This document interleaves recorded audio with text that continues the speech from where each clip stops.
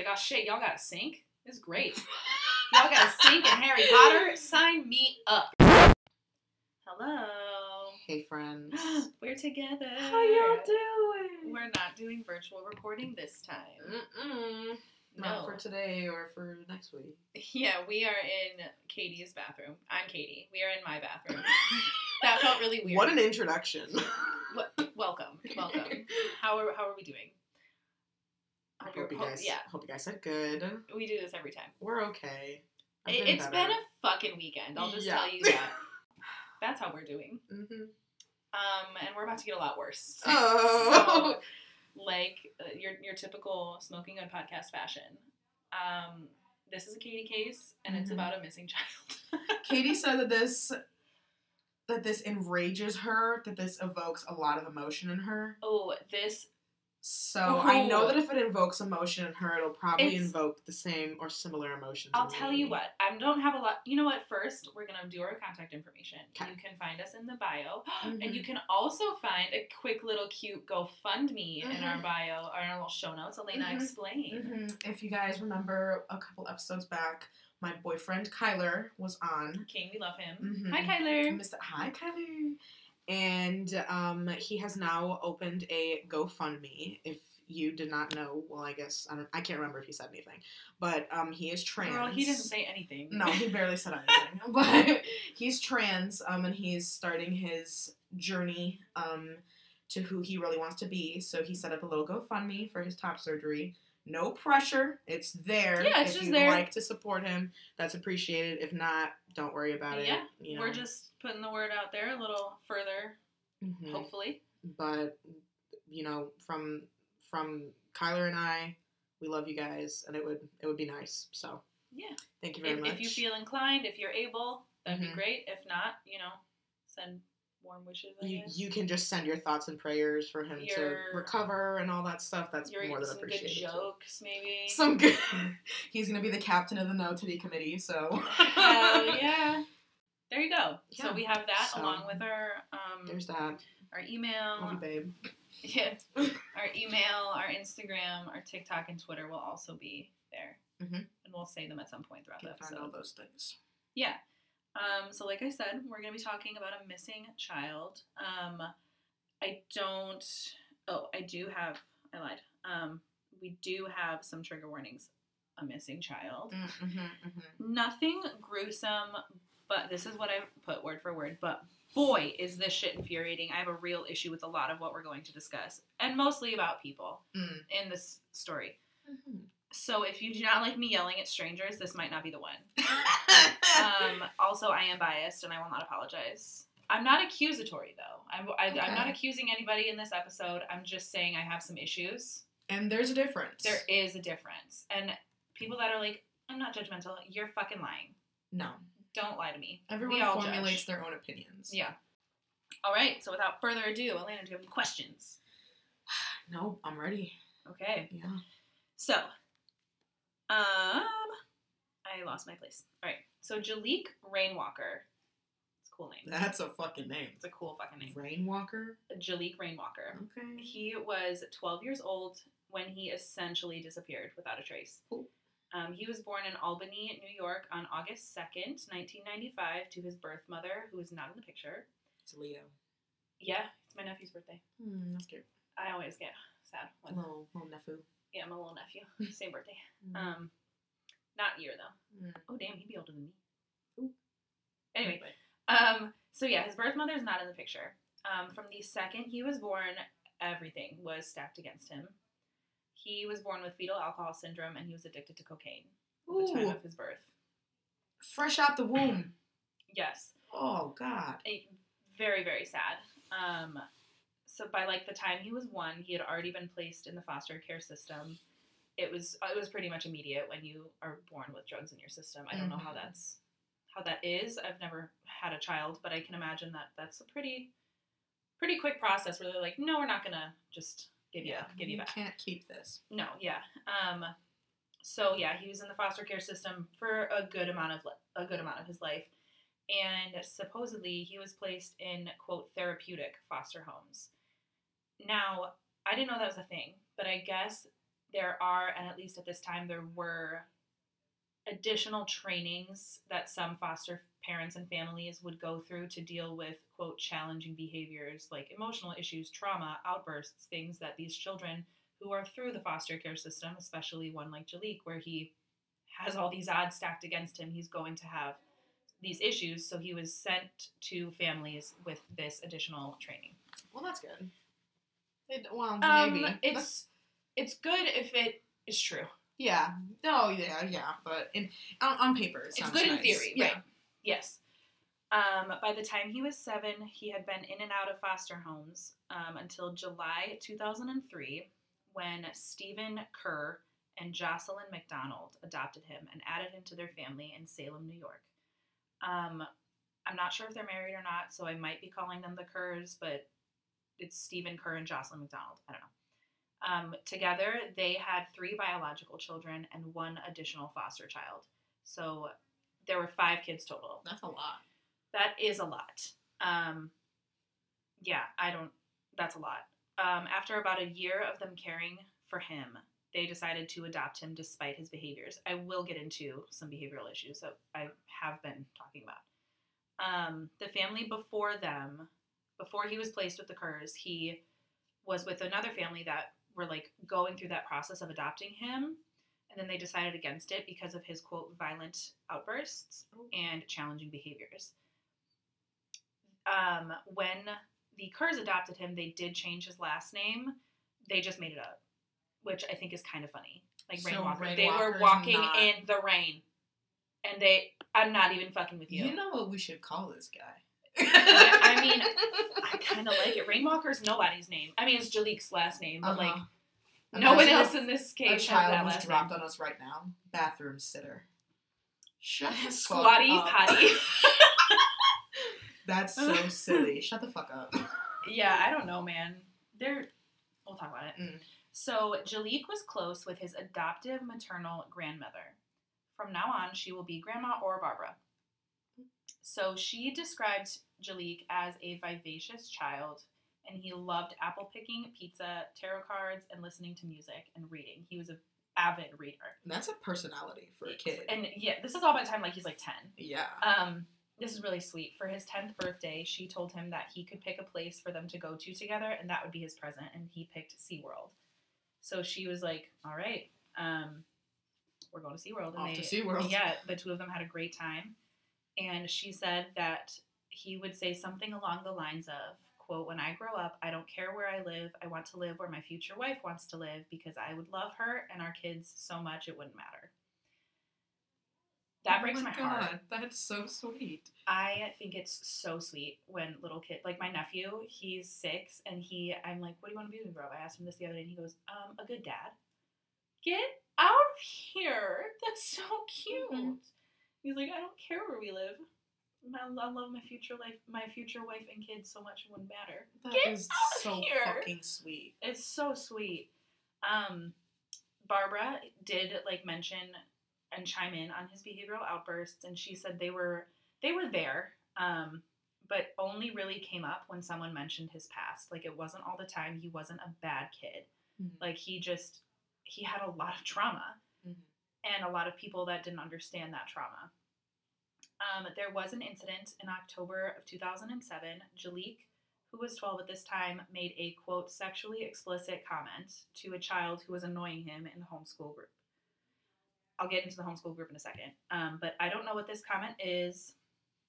Allegedly, it was a threat to hurt the child, and it was, like, sexual in nature. I have no idea. I don't know. I couldn't find this incident, I'll say. I do have here, I will be doing a lot of defending of Jaliek and his behavior, but I do want to state, I don't believe this is okay. Like, when I'm defending him and defending his behavior, I'm not stating that it is right. Like, kids shouldn't have violent outbursts and shouldn't be making sexually explicit comments like that, but there's a clear reason why, that he may have felt inclined to say these certain things and behave in certain ways, and there's a way to handle it. And the Kerr McDonald family did not handle it well. I did just want to put that out there. Because I know, like, I feel like you could possibly spin how much I'm going to be defending him and be like, oh, so you think it's okay? No. No, I sure don't. That's not what I'm saying. No. Yeah. But essentially, I don't know what the comment was, but it was serious enough where they were like, we can't do this. Okay. So they began looking into how they could reverse the adoption. Oh. Fuck you. Oh, girl. I'm on like page 1. Anyway. I told you. We're not talking about that right now. But I did Google this. There is virtually no way to do this. And I saw in the state where Elena and I both live, I guess within 1 year of an adoption, the birth parents can file to reverse the adoption if it can be proven that there was coercion in giving up the child. But that's like the only way that I could find that you could reverse an adoption, and that had nothing to do with Jaliek's case here. And proving that is so hard. Like, right, I have proven in caps. Yeah, like it's. I don't think it's a bad thing that it's hard to reverse an adoption. Like, no, I think that's they're not like you can't do a dog that you can just be like, you know what, he's not meant for our family. This is a child. This is a human and you fostered him for years prior. Right. Like, no, that's fucking stupid. Anyway. But anyway, it is essentially impossible. And when they called the Department of Family Services, they were like, the department was like, no, you can't do that. But they did suggest that they try respite care. I did. Thank you. Elena just made a face because I had no idea what the fuck that was. Respite care. It sounds like hospice. Yeah, it sounds like a very serious. So according to Google, essentially respite care is like temporary care. I saw a lot of ads for like elderly care, and it can be like from a day to like a couple weeks. I imagine to give the caregiver a break. And if I'm wrong, please correct me. This is just how I like understood it. It's kind of like an Almost Home Kids. It's like what? Like you know what Almost Home Kids is? I'm not sure if they have it anywhere else, but there's one by my house where it's like a halfway house. I think that's kind of how I'm imagining it. It's like you can stay here up to 2 weeks. Yes. And someone will care for you for whatever the caregiver. Like, it doesn't even have to be a child. Like, it could be like your elderly mother, father, whoever, and you just like, I need someone that needs constant attention. Yes, that family or that caregiver can't give them at that time. Mm-hmm. And there's nothing wrong with that. Caregiving is a lot. It is, and they have 5 children. Mm-hmm. I do want to say, though, before, Jaliek has not been given any form of therapy or extra resources that I'm aware of, even though they were given $3,000 a month for the adoption of him and his adoptive sister to receive therapeutic services. So they were given this extra money because they knew Jaliek, and I don't know the other name, but they knew that they were coming from a situation where they will need therapy and services, and they're not providing them with that I'm aware of, again. Back to the comment that he made when he was 12 in 2007. After that happened, and they were like, let's reverse this adoption, Jocelyn essentially banned him from their home, and he was no longer allowed to stay with his adoptive siblings in their home together. I guess, this whole situation is slightly confusing. There's a lot going on, but I'm trying my best for you. So I guess Steven was supposed to be on a trip for 2 weeks overseas, so this is why Jocelyn was like, respite care? Yeah. Because she didn't want to deal with Jaliek and his behaviors alone while dealing with her other 4 children. Okay. And I can see that. I can understand that. That's a little bit, yeah. It's more like we don't, first of all, we don't have the resources for this. And second of all, I still have 4 other kids that I have to be there for. I guess I get that. Yeah. But neither here nor there, that's the situation. Mm-hmm. So Jaliek went with a caregiver. Her name was Elaine. Elaine and Tom, and he went with them for about 2 weeks. They could only take him from October 27th to November 1st, though, because of a prior commitment, but they said they'd be glad to take him again, like on the 6th, November 6th. Okay. So Steven ended up canceling his trip because they couldn't take him for the whole 2 weeks, but Jaliek still went with them for the few days until November 1st. Luckily, Jaliek had known Elaine and her husband, Tom, before, so like this... I don't know how regularly this occurred, but it wasn't like they were strangers. Like, they knew him. Okay. And he had been in their care before, and he did remember them and their dogs. Elaine and Tom welcomed him into their home, and they did a really good job of like they like did things with him. And it was like the week of like Halloween, so they went, they did like Halloweeny things, and they like hung out, and they did nice things. He had a nice time. Mm-hmm. They said that he was really helpful, respectful, and he would help with the dogs, and he loved going through their large book collection. They had like a big library like in their house. And he read a single Harry Potter book in a day. Now, quick little detour. The other weekend, was trying to read. My nephew's into Harry Potter. He's and he was like, "Hey, Jaliek, will you read Harry Potter before bed?" And I was like, "Buddy, listen, I'll try my best." And I struggled. That's a hard book to read. Mm-hmm. There's a lot of words that are made up. So it's like Dr. Seuss. I can't fucking read it. What I can't. What do you? Winnest is not a word. No. You know, why is it in there? I just really struggle with it. So Jaliek, that's really impressive. Yeah. At 12 years old, you're reading a book like that. That's crazy. And he loved it there. So I am going to tell you a little bit about why he might have loved it so much. So the Kerr McDonald house was an interesting one, to say the least. They tried their best to be sustainable and live in that type of lifestyle with their 5 children. They lived in a 2-bedroom, tiny cottage-type house with no running water, plumbing, or electricity, and with heat coming from a tiny, like, wood-burning stove. They all slept in one room and had virtually no privacy. Breaking Amish. They were allowed to bathe once every other week. Oh. In addition to all of that, they were only allowed to have meat or protein, but meat once a week. And Stephen was pretty strict, especially with Jaliek.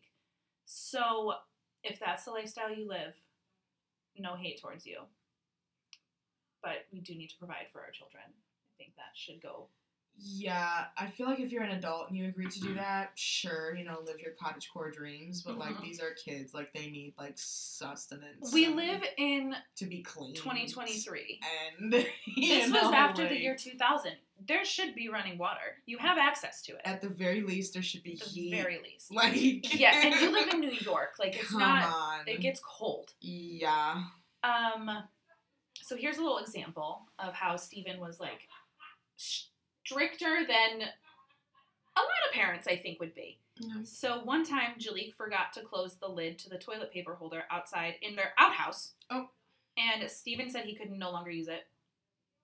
He could no longer use toilet paper. Shit on the ground. Smack my grandma. No, but, like, I feel, I can understand why, because, like, that consequence does relate to the thing, but you're not going to let your son use he's already shitting outside. Like, what do you want? Ooh. Use the leaves? Like, he's 10. Oh. What the fuck? That's weird. Yeah, no, that's a little extreme.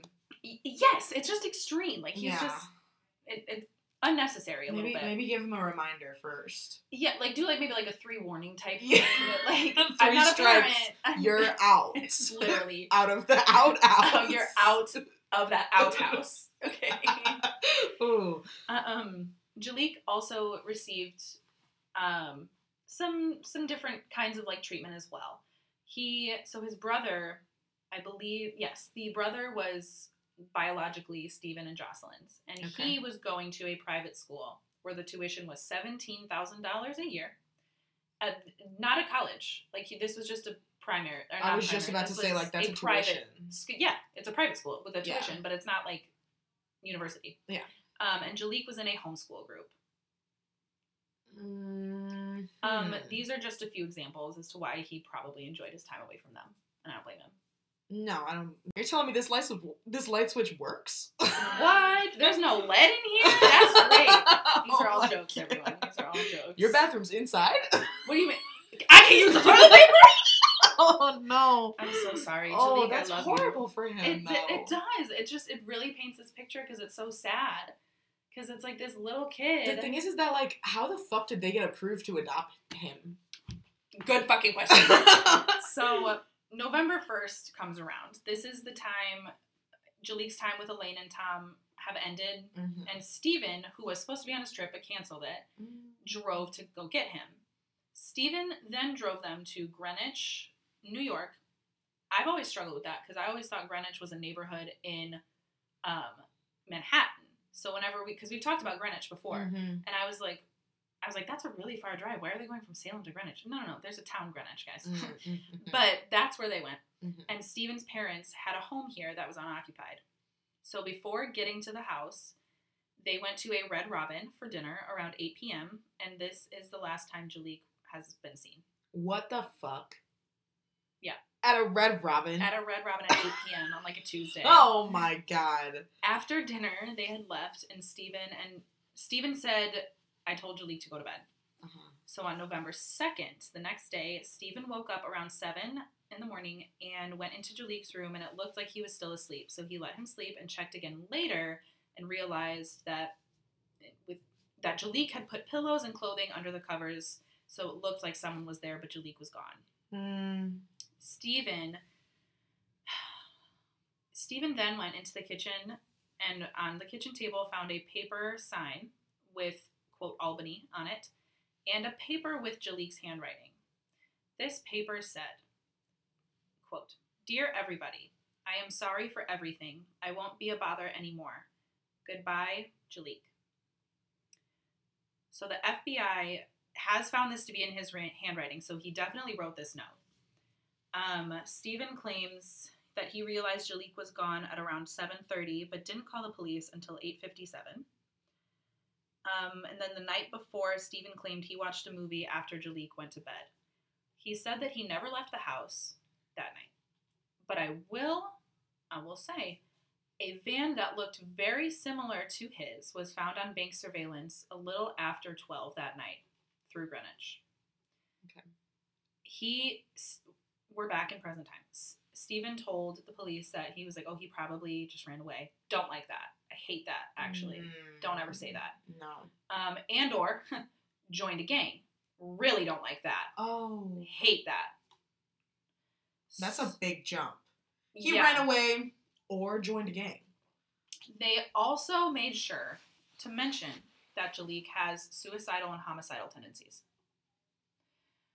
Because of this, no Amber Alert was put out, and the police had this preconceived idea that he had left to end his life. At 12? At 12 years old. 12. I'm not even at the part that pisses me off yet.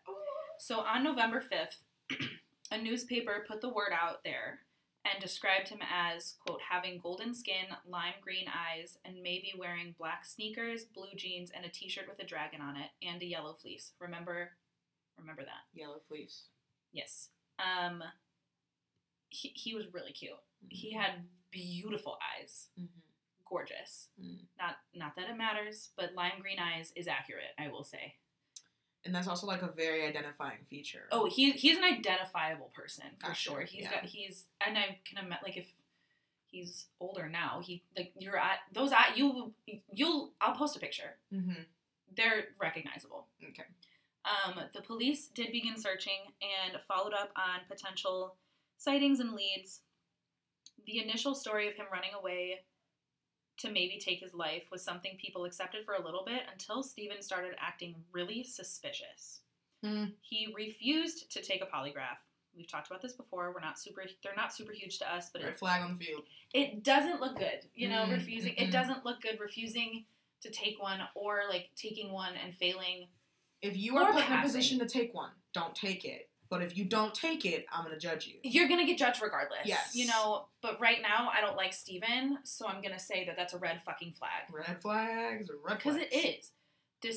This is also because, like, he did tell the police early on that he and Jocelyn would take these polygraphs and be, like, cooperative. Jocelyn did end up taking it, but he refused and walked out of the police station. Oh. And he was caught on camera ripping missing person posters down. The posters that were helping his son be found. He was not taking any part in any of the search parties. I don't believe Jocelyn was either, but still. This is alarming. It's fucking concerning. Yeah, at the very least. By December, the searches pretty much stopped. And this is a month later. They pretty much stopped, but police were still looking into it and started looking even further into Stephen and Jocelyn. Other groups of people and foundations were doing everything they could to find him, including some former foster families and his respite care family, Elaine and Tom, who made a task force to find him. These families are finding him, trying to find him more than his own family. Right. Elaine even made a statement on the note that was found on the table. So I'll give you a reminder. This note said, quote, "Dear everybody, I am sorry for everything. I won't be a bother anymore. Goodbye, Jaliek." And apparently during his respite care time, he had homework, and one of his tasks he needed to do was write apology letters. And Elaine was like, "I was with him when he wrote this letter. This was his little homework assignment." So in late December 2011, no, that's false. I just lied. In late December 2007, we're still a month later, a second vigil was held, but you want to take a guess? Who wasn't there? His family. Stephen and Jocelyn did not attend. Even his adoptive grandparents were there, and his grandfather Dennis stated, quote, "We miss him so much. The holidays make it harder. There is a sense of joy and peace that is missing." That hurts. Yeah. The holidays came and went, New Year's came and went, and we are now in 2008. And those who loved him are starting to believe he was no longer alive. Barbara was like, this does not sit right, and Stephen may not be innocent here. She was not liking the way that this was looking. Grandma Barbara, don't mess with Grandma Barbara. Mm-hmm. She said that she remembered a time a few years ago where Stephen held Jaliek's head underwater to punish him. See, when you tell me that he's an extreme parent, I know that that's not correct, even if you're an extreme parent. But I feel like that, not to defend him, but I don't know. To me, that's not as shocking when you tell me how much of a parent he is. Like, I said about the holding the head underwater, it doesn't prove anything by any means. But she's like, I just don't trust him. No, it definitely gives cause to speculate. Yes. But it doesn't fits in with his parent. Yes. It's not, I'm not saying that I think he drowned his child, Mm-hmm. But it's something to note for sure. Because I don't know about you, but I can't see myself doing that to punish my child when I'm a parent. No, I'm not gonna fucking waterboard my kid. Sorry. Can't think of that for like anything. No. Like, I'm not gonna waterboard anybody. No. So on January 14th, 2008, Stephen is officially named as a person of interest. They do not believe his alibi. So that van that I mentioned earlier, that was caught on surveillance, it was a gold Chrysler minivan, which is the exact same car that Stephen was driving at the time. It was never confirmed to be his, but if it was, why? Because why were you driving? That's a noticeable car. A gold minivan. I was just about to say a gold Chrysler. And I feel like around 2007 those were more popular.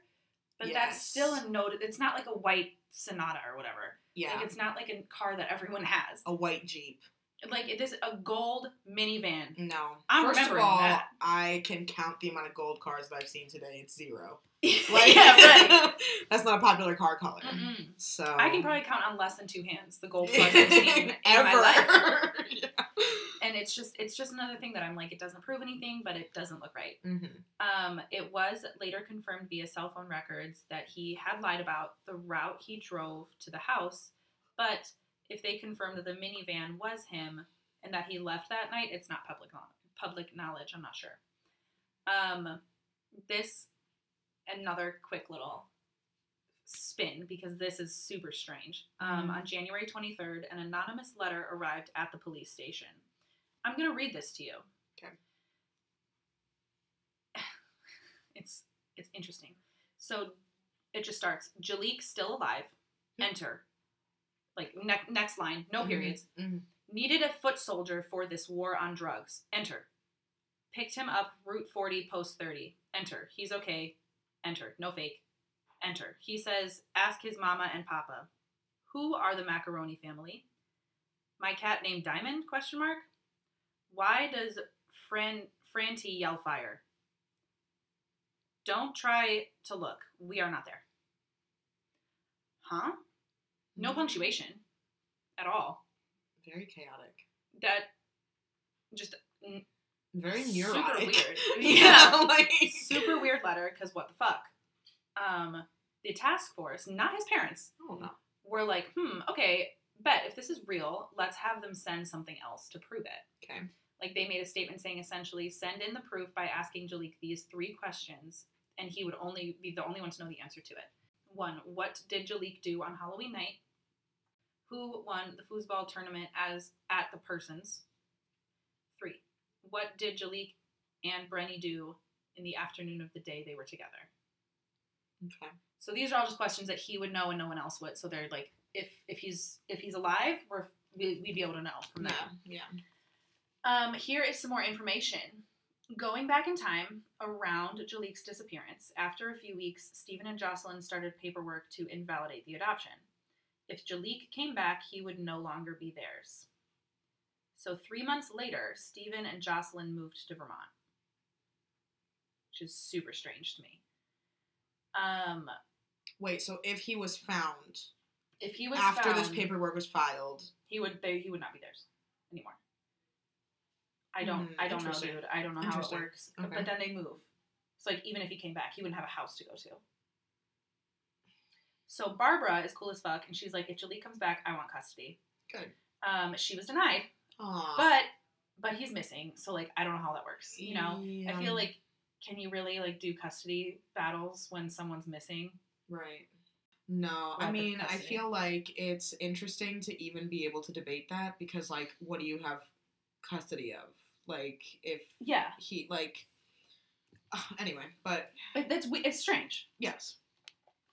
There's nothing about this story that is normal. No. Not a single thing. No. It is mind-boggling. Mm-hmm. First of all, out of house. Toilet paper. Toilet paper. Waterboarding. Period. Oh, yikes. So Barbara is upset about all of this, and she's upset about her grandson missing and that his parents are not caring about it. So she did something that I wouldn't suggest, but I do understand. She broke into their home when they left. I'm not saying no. I'm not saying she should have done that, but I would probably do the same thing. Yeah. And she found something important. What did she find? She found the yellow fleece that he was supposed to be wearing. Oh. The night when he went missing. Barbara was charged with burglary. Good. But her findings did make it possible for them to get a search warrant. Yeah. Because that doesn't look good. No. Ooh. Yeah. For weeks and months, police searched and searched, but still found nothing. Over the next few years, things were found but proven not to be him or belong to him. And in areas that could have been searched before were being searched, like now, like because of things being thawed and like shit like that, but nothing. On December 13th, 2012, 5 years after he went missing, the case was no longer a missing persons case, but a, quote, probable homicide. Again, over the years, police and the FBI followed up on tips, but nothing was confirmed to be relevant to his case, even as recently as June 2022, when a tip came in. South Troy Dodgers Field. Stephen was placed there. In South Troy, I think South Troy Dodgers, I think that's like a baseball field. Yeah. And Stephen was placed in South Troy the night via his cell phone records. So the police came forward with this information and stated that the tip was one worth pursuing, but haven't like said why or what. And this was like, almost a year ago in June. So it's like they might have found something, but we don't know. Jaliek would be 27 years old today. Holy shit. And if you have any information, contact your local FBI office. I will leave the link to the FBI field offices page where you can find your local office and the contact information in the show notes. Or you could contact the Albany office, seeing as it's like his case. That's it. That's all we know. Shut the fuck up. Yeah, he's just gone. This is one of those cases where I have so many questions, but also none. Yeah. This is Jaliek. He is so cute. Oh, I can't wait to see him. I've had a mental image of him, but I can't wait to see him. Look how cute he is. Oh. He's a cutie. He just looks so sweet. He looks like if he sweet. smiled, Look at him that with his he little would be butt. like brighter than the sun. Like he looks so sweet. 100. Get out of here! Oh, with his glasses. He's my God. He's a cute little kid. And he just looks like a baby. Like, you're gonna tell me that you're gonna look at that kid. This was like when he went missing too. And like scream at him that he can't use toilet paper. Like, go fuck yourself. Like, what is your problem? I don't know what Steven looks like. Do I? Looks exactly like how you'd expect. When I said breaking Amish, I meant it. That motherfucker looks like the town squire. Ooh. Ooh. Yeah, That's so depressing. Really sad. That's so depressing. He's a cutie and very, very sweet. Yeah. He just seemed like such a sweet, smart kid. Yeah. Who had a lot going against him.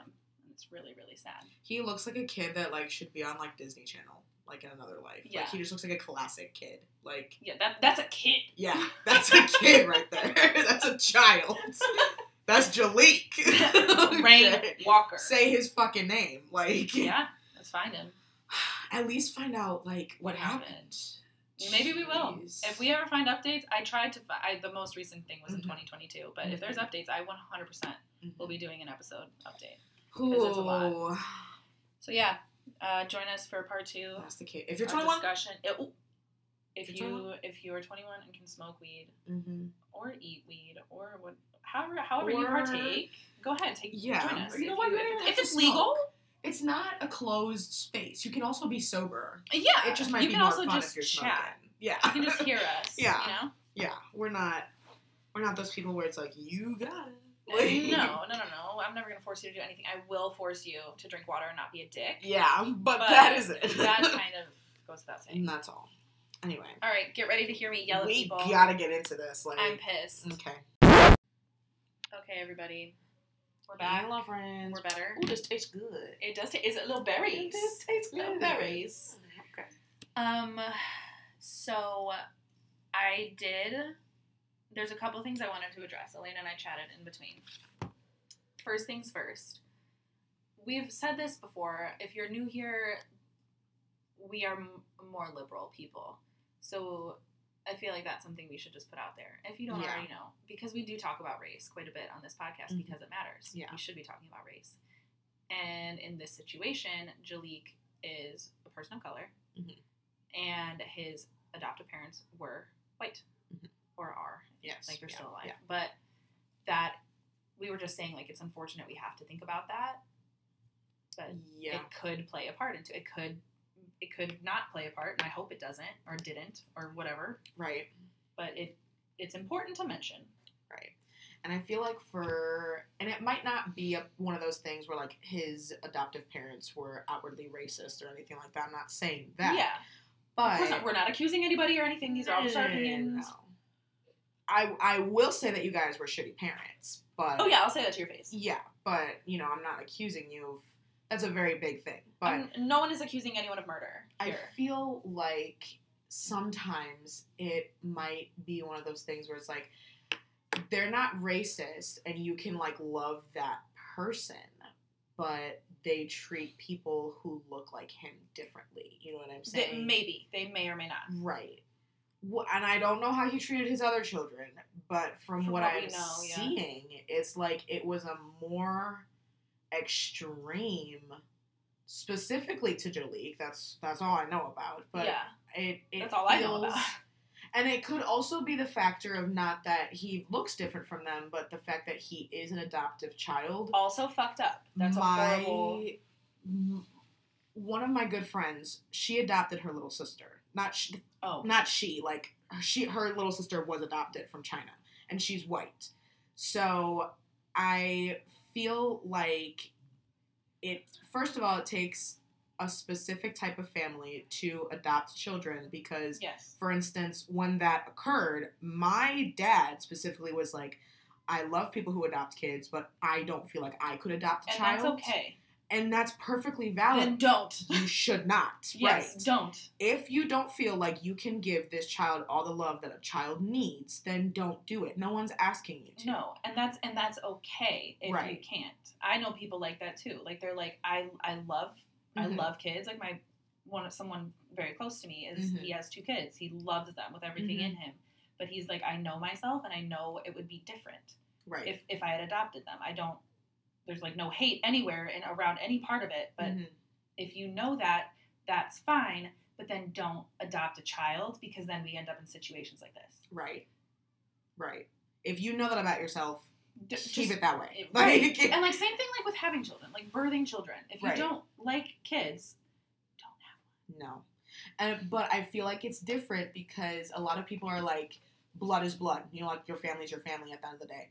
But I also don't believe that. Yeah, like it's different because now to the social construct that we call family, this is your child. You adopted them. That's what it means. You made that choice. You are claiming to everybody that this is my adoptive child. Like, so now it is your kid. How do you feel about that? Because I feel very strongly that, like, I don't know where I personally stand on adoption. I'm not at a point in my life where I'm ready to even think about anything related to any child. Right. But I don't think I would have a problem being like, no, that's my kid. Yeah. I feel like it's to me, it's a very similar decision you make when you're like, if you are pregnant and decide to have an abortion or not. It's like you are making an active choice to have this child in this way. Right. And it's like because you can't just adopt a kid. It's a long process. Oh, yeah. And like, especially with foster care, they fostered him for like a year or 2 before they even started the adoption process. So it's like, this was an active choice you made. Almost like, if not harder than having and birthing a baby. What? I just don't understand it. Right. I've never been placed in a position where I've, had that type of relationship with a child. But like I said at the beginning of the podcast, my boyfriend is trans. So if one day we do decide to have children, adoption is one of those avenues that we have to think about. And I feel like personally, I can see it both ways. I can see why you might feel a little bit differently towards this child because they're not biologically yours. But coming from like a parental standpoint, it doesn't matter who this child is. This is a child. This is the child that I am saying is mine.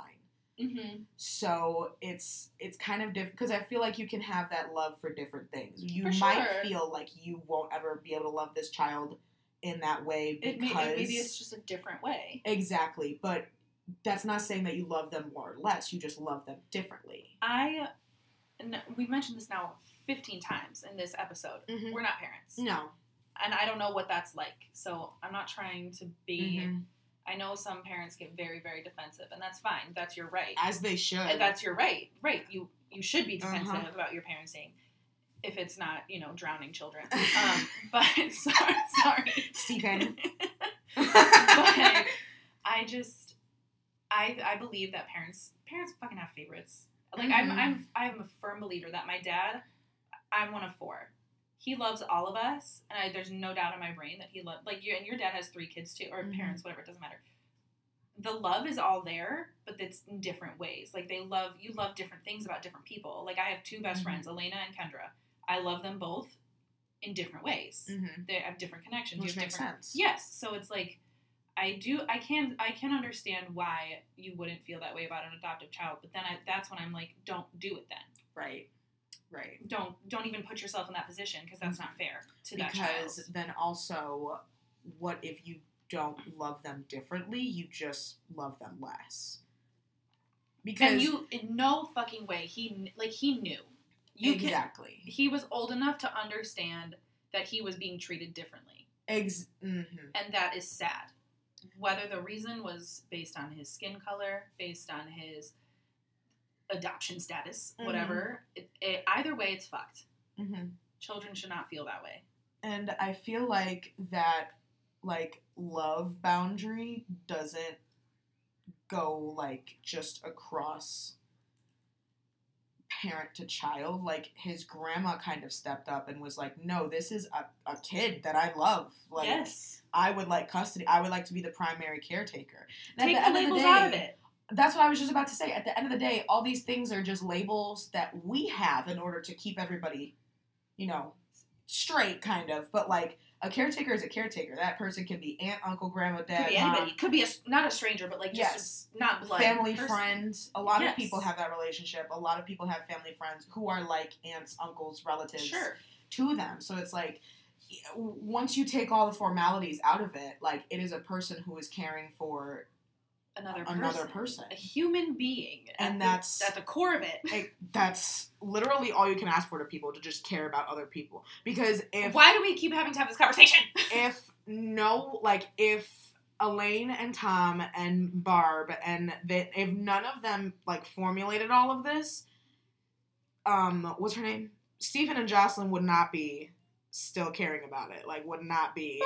They still moved. Giving tips. Yeah, they would moved not. 3 months after. That, I just can't get it. How could you do that as a parent? Mm-hmm. How could you leave? Like, I get in extenuating circumstances, whatever, but it's like, move to a different neighborhood.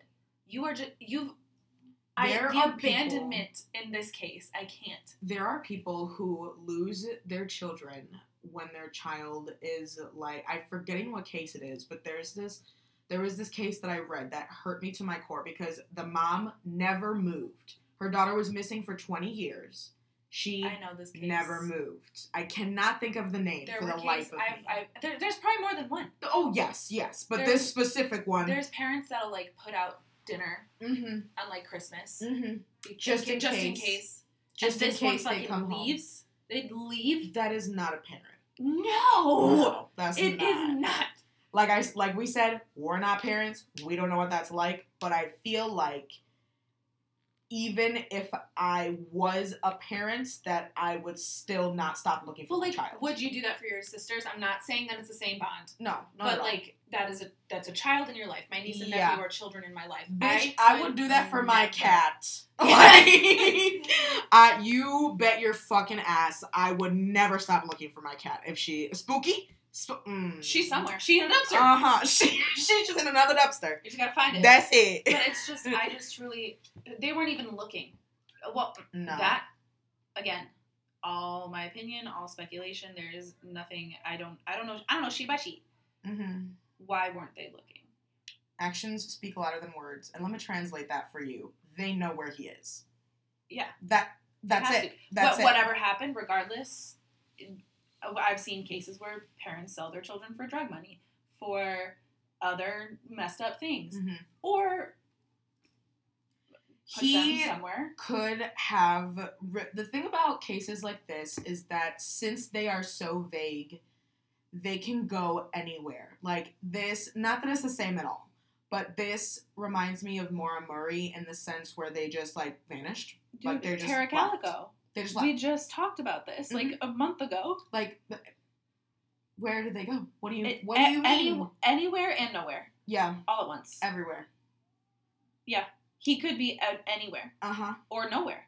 He could be alive. The letter that they got, he could have been picked up by not the best people, and he could have gotten into... There are many people who come out later in life like, yeah, I got into...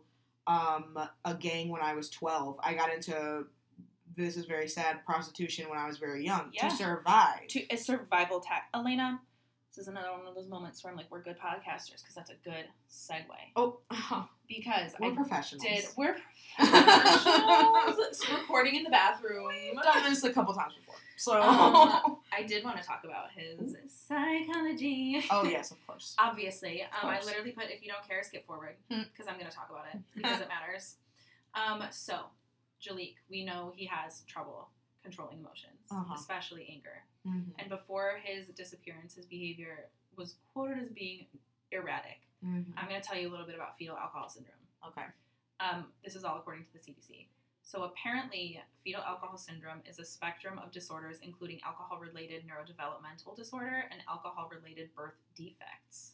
Okay. So it's like a branch term for things like, and this is me being totally not a doctor, medical professional, mental health professional in any way. I worked with a kid that we were all convinced had fetal alcohol syndrome based on physical appearances. That's one of the side effects. There's also, like, the developmental side effects. There's, like, the increased likelihood for diseases and shit like that. Mm-hmm. So from the CDC, people with fetal alcohol syndrome have central nervous system problems, minor facial features, and growth problems. People with FAS, fetal alcohol syndrome, can have problems with learning, memory, attention span, communication, vision, or hearing. It's a lot. It's a big umbrella thing. Those are a couple categories. All of the senses. Yeah. There is an additional diagnosis in the DSM-5 related to this called neurobehavioral disorder associated with prenatal alcohol exposure, which, in my very unprofessional opinion, Jaliek likely met criteria for. Now I'm going to give you some of the criteria. So for this neurobehavioral disorder, that's what I'm going to call it, because we don't need to know about the association with prenatal alcohol exposure. We got that. But this disorder manifests typically by a child or youth having problems in 3 areas. 1, thinking and memory, where the child may have trouble planning or may forget material he or she has already learned. 2, behavioral problems such as severe tantrums, mood issues, for example, irritability, and difficulty shifting attention from one task to another. And 3, trouble with day-to-day living, which can include problems with bathing, dressing for the weather, and playing with other children. So he was also previously diagnosed with reactive attachment disorder, which we discussed in our Candace Newmaker episode. Mm-hmm. That's like pretty much you have an inability to attach to people, and your emotional regulation is pretty much non-existent. Mm-hmm. But I said poor Jaliek had a lot going on in a family that wasn't suited to handle it, and I don't know about that, but this you take those potential diagnoses, and then you think about the additional trauma he had been exposed to as being a child in our foster care system, and then you wonder why he's having violent outbursts. I don't know what violent outburst looks like for him, but I've seen violent outbursts, and there's always a reason. Yeah. I've said it before and I'll say it again. Behavior has a reason. Always. There's always a reason someone does something specific. Mm-hmm. We may not know it, but we will find it. Mm-hmm. So, like, Jaliek, if he made sexually aggressive comments, where did he hear that from? Where is that connection from whatever happened to that response? Because there is a connection. Yeah. What is it? What made his brain go from A to B? Mm-hmm. Is it the fetal alcohol syndrome? Maybe. Is it a reactive attachment disorder? Maybe. Is it neurobehavioral fucking disorder, whatever the hell? Maybe. There's just too many things, and it stresses me the fuck out, because he's like, we're talking about all of this, and he's not even, like, 15 yet. No. He's 12, and he has all of these issues. Yeah.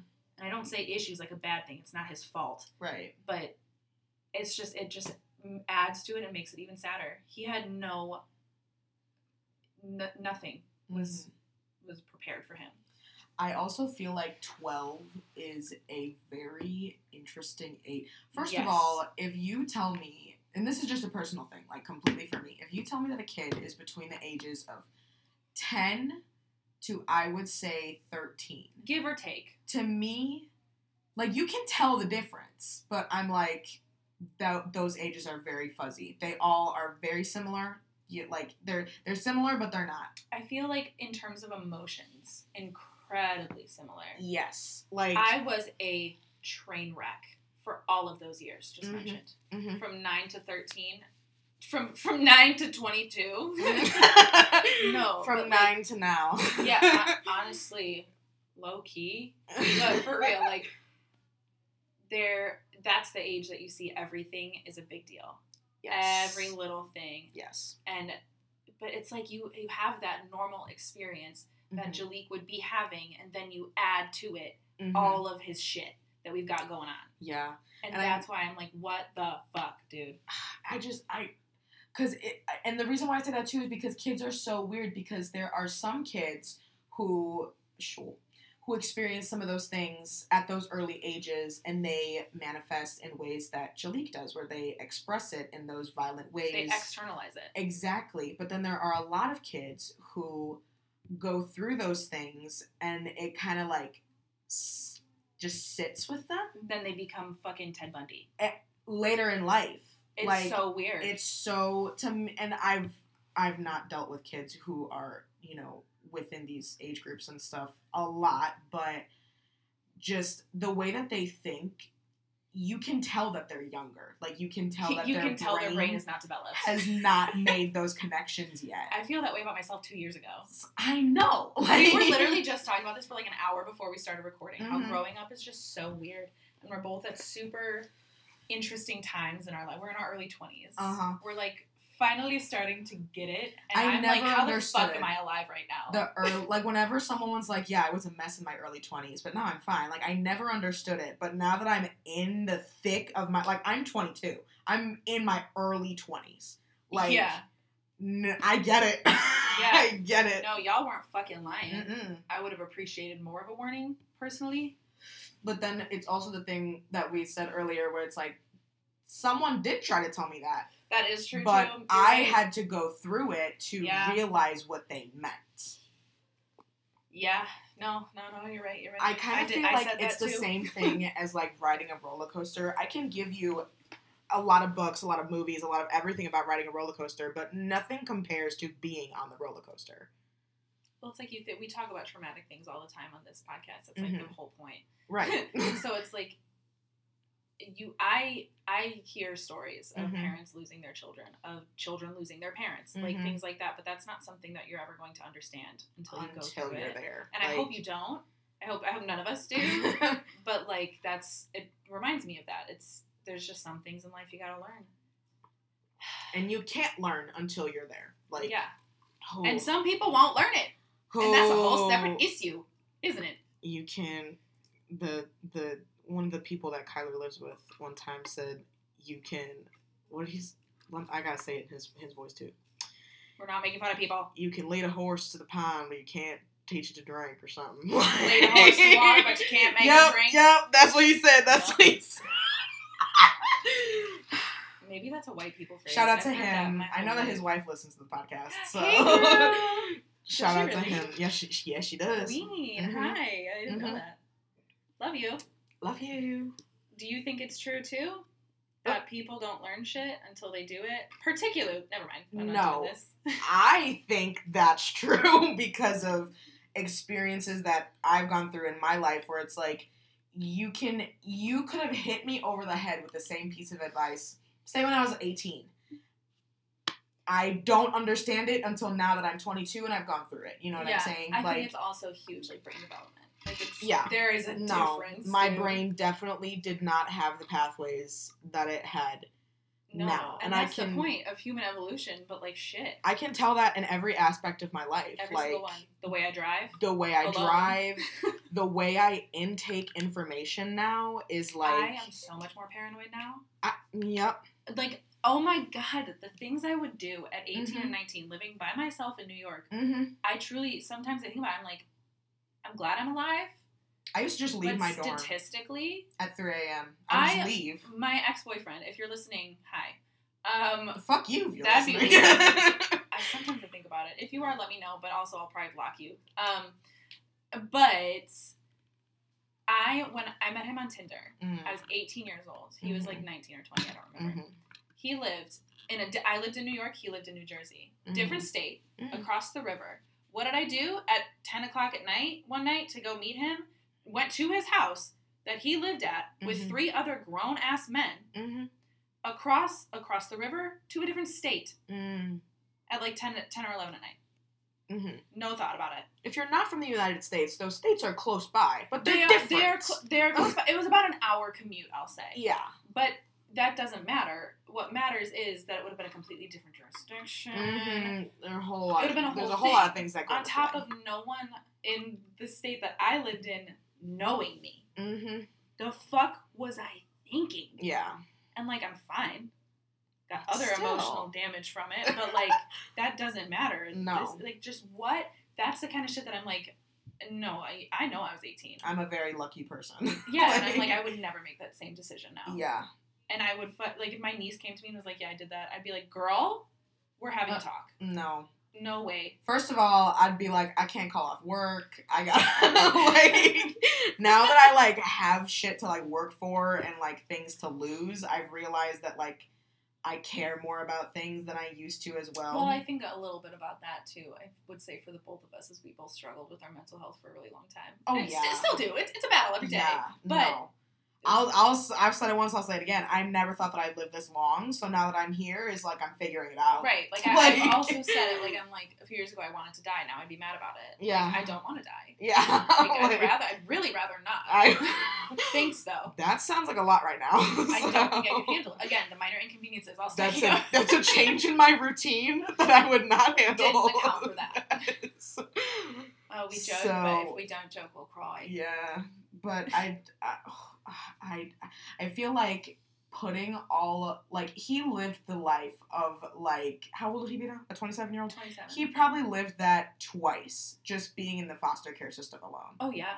Like, the amount and of they say shit. Therapeutic foster care. Come on. What? Huh? See, what really makes me mad, makes me angrier than it... No, I think it's rightfully. I feel like I'm in a good amount of anger about it. $3,000 a month. That is more than enough. Maybe. I'm not sure what care was like, whatever. That easily could have covered therapy for him. Oh, yeah. Medication if he needed it. Like, that was the fucking point of it. And you're going to sit here and tell me, oh, they were trained in therapeutic practices or whatever, trauma-informed care. Shut the fuck up. No, you fucking weren't, because you wouldn't do that shit then. It is a lot to take on the mental health of another person. And I feel like it's so much, even for, like, trained professionals and even for people who are, like, entrusted with this care. But just to be, like, not just a person because they were trained, but, like, especially in that relationship, it's so much more than just taking on, like, the mental health. Like, no. There's, again, outbursts. Another thing, you won't be able to really prepare for it until you deal with it. We're gonna pause. Yeah. So we just paused because Elena and my roommate both had to pee, and we are recording in the bathroom. And then we were, like, just talking. I was like, what were we just talking about? So yeah. It's been a minute in time, but really nothing for you guys. So I don't know. It is hard, and it is one of those things where if you can read all you want about violent outbursts, seeing a child or, like, even a full-blown, like, I've mentioned it before. I work with children on the autism spectrum.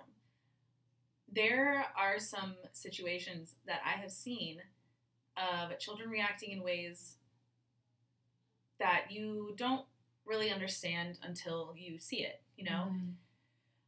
Sorry, I'm out of breath. I'm just talking, and my lungs don't work. But it can be very scary to see, like, a child banging their head on the floor or the wall in, like, this violent outburst or, like, aggressing towards you because they're just, like, we are trained to be, like, when they're in that moment, it's like you don't place demands on them because they're seeing red. Like, nothing's going to go in or out. Kendra and I were watching Euphoria yesterday. Nate goes through a huge temper tantrum as a grown person. The whole thing, but, like, I have a kind of like a soft spot, I guess, for it because I'm like, I understand it and I see it. I don't understand it. I don't experience it, but, like, it's a hard thing to manage, and that on top of having 4 children already, like, I understand why they felt that they needed a break, but you don't really get that choice when you sign up to foster a child that you knew had behavioral issues, that you knew had all of these things against him. You were supposed to be that trauma-informed, what was it? What were we calling it? You were supposed to be a trained family for him. Yeah. And you're just not going to do anything, to my knowledge, to help him? What the fuck? It's not the training. He's not a paycheck for you. No. He's a human being. Yeah. And now he's gone. And we don't know where. I think it would be interesting if they, you know how they got the tip that supposedly that was his Dodgers car? Field? Yeah. Oh, no, yeah, his cell phone pinged it, and that was his car at the bank, blah, blah, blah. It would be, because immediately when you told me that they were not looking, it said that they knew where he was, and that those looks were, like, nothing. So, I don't know, it would be very interesting if they were able to, like, completely, like, disprove his alibi and being like, no, you weren't home. Like, not only does that open more questions up for, like, what happens to Jaliek and where he might be and stuff, but it's like, if you're lying about this, how many other things Right. do you lie about pertaining to Jaliek? Like, that, I think, is the biggest thing. It's like when you find out or not even a suspect, like, he's just a person of interest. Right. When you find out a person of interest has lied, why?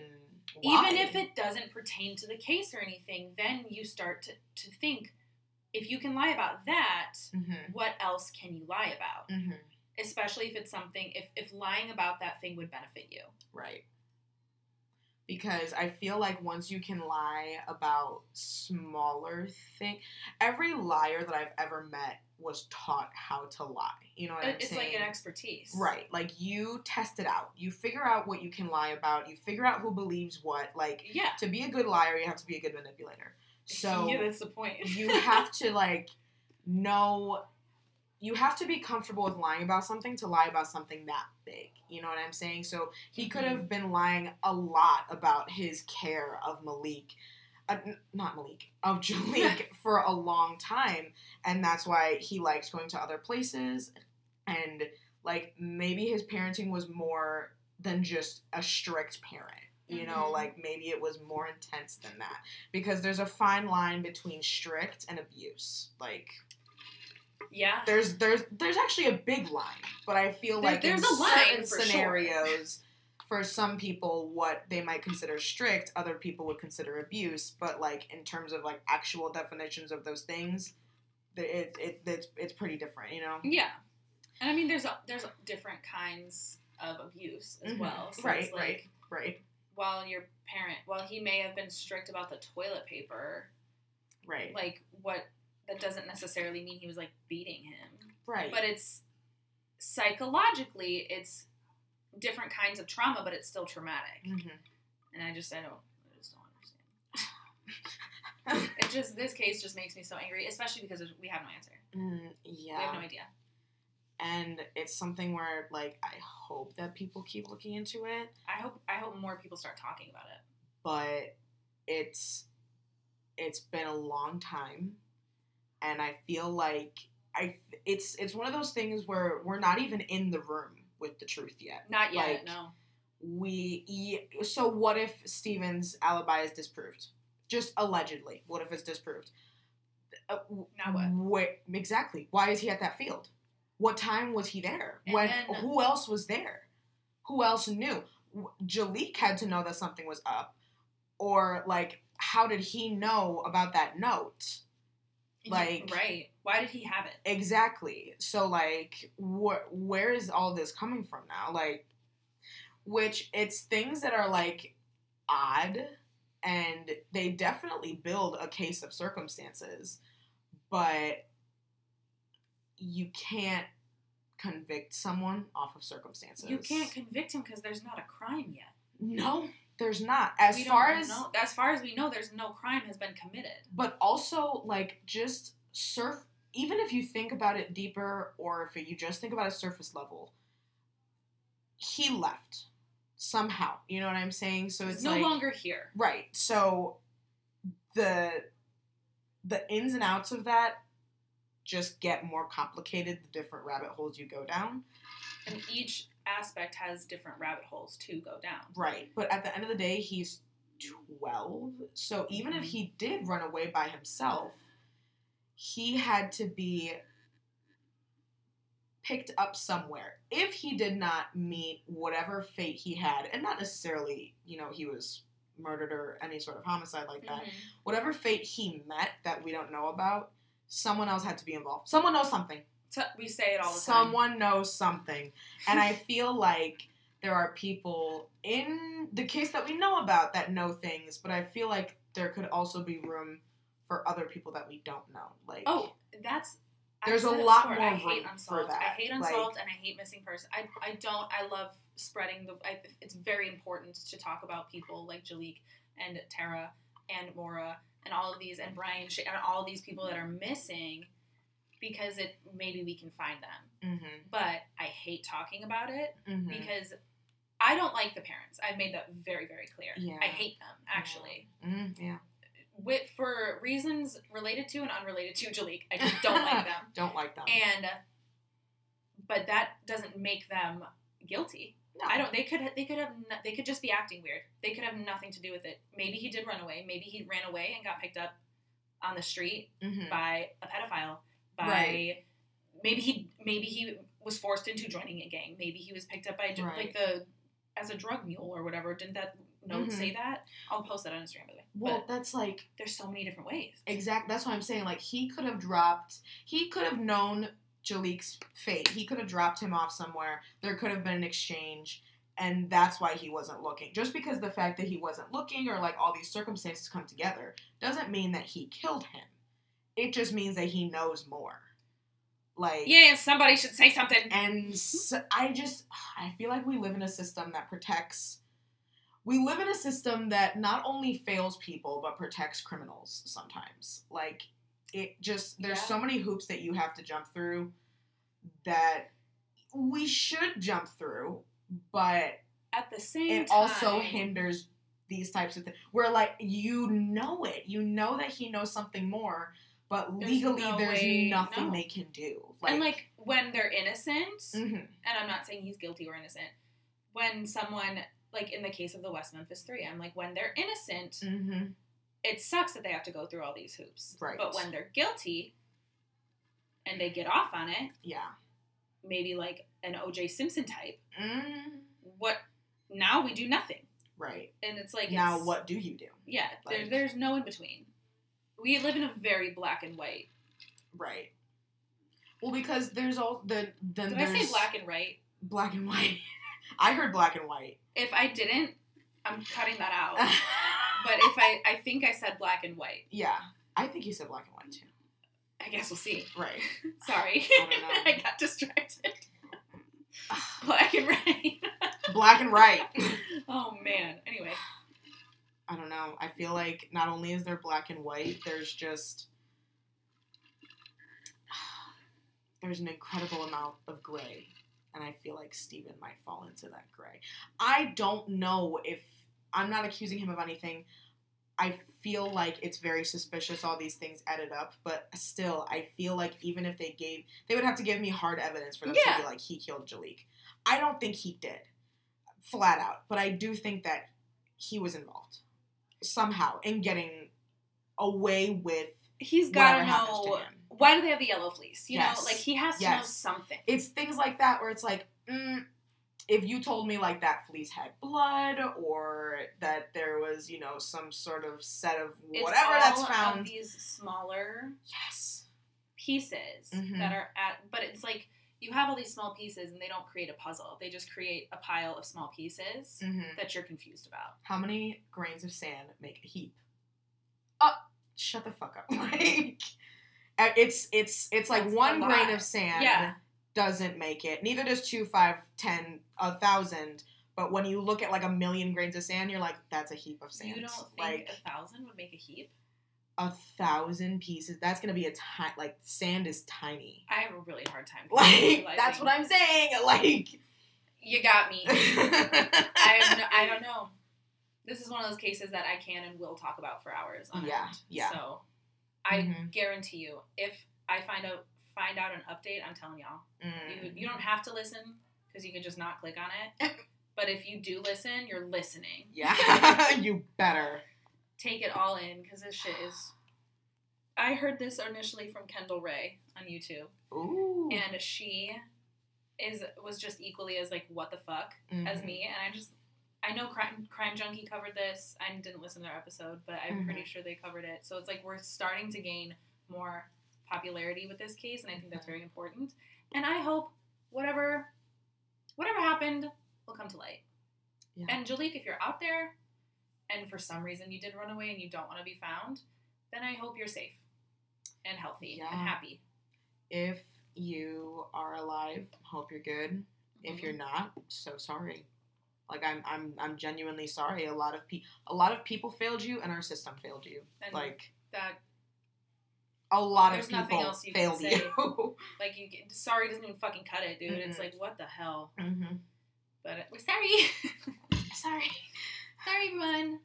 Yeah, that was downers. So Rest see in you guys rest next in week. peace if Maybe. you're mate question mark. Rest in peace question mark. Rest in peace if you are resting in peace. But if you're Rest not resting or live in peace, in peace. be in peace. That's it. Peace that's be with you. Peace be with you. That's it. That's case. Yeah, go check out Jaliek our other Rainwalker. cases.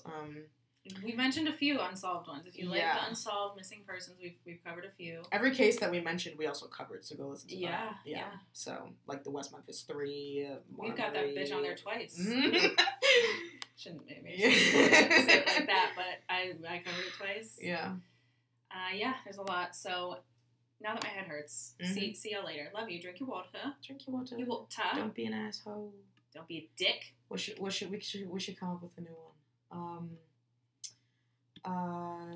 Don't adopt kids if you don't want them. don't do things you don't want to do. Don't hurt. Period. Don't. Don't. If you're thinking of, don't. Don't. That's it. That's the pod. All right. See ya.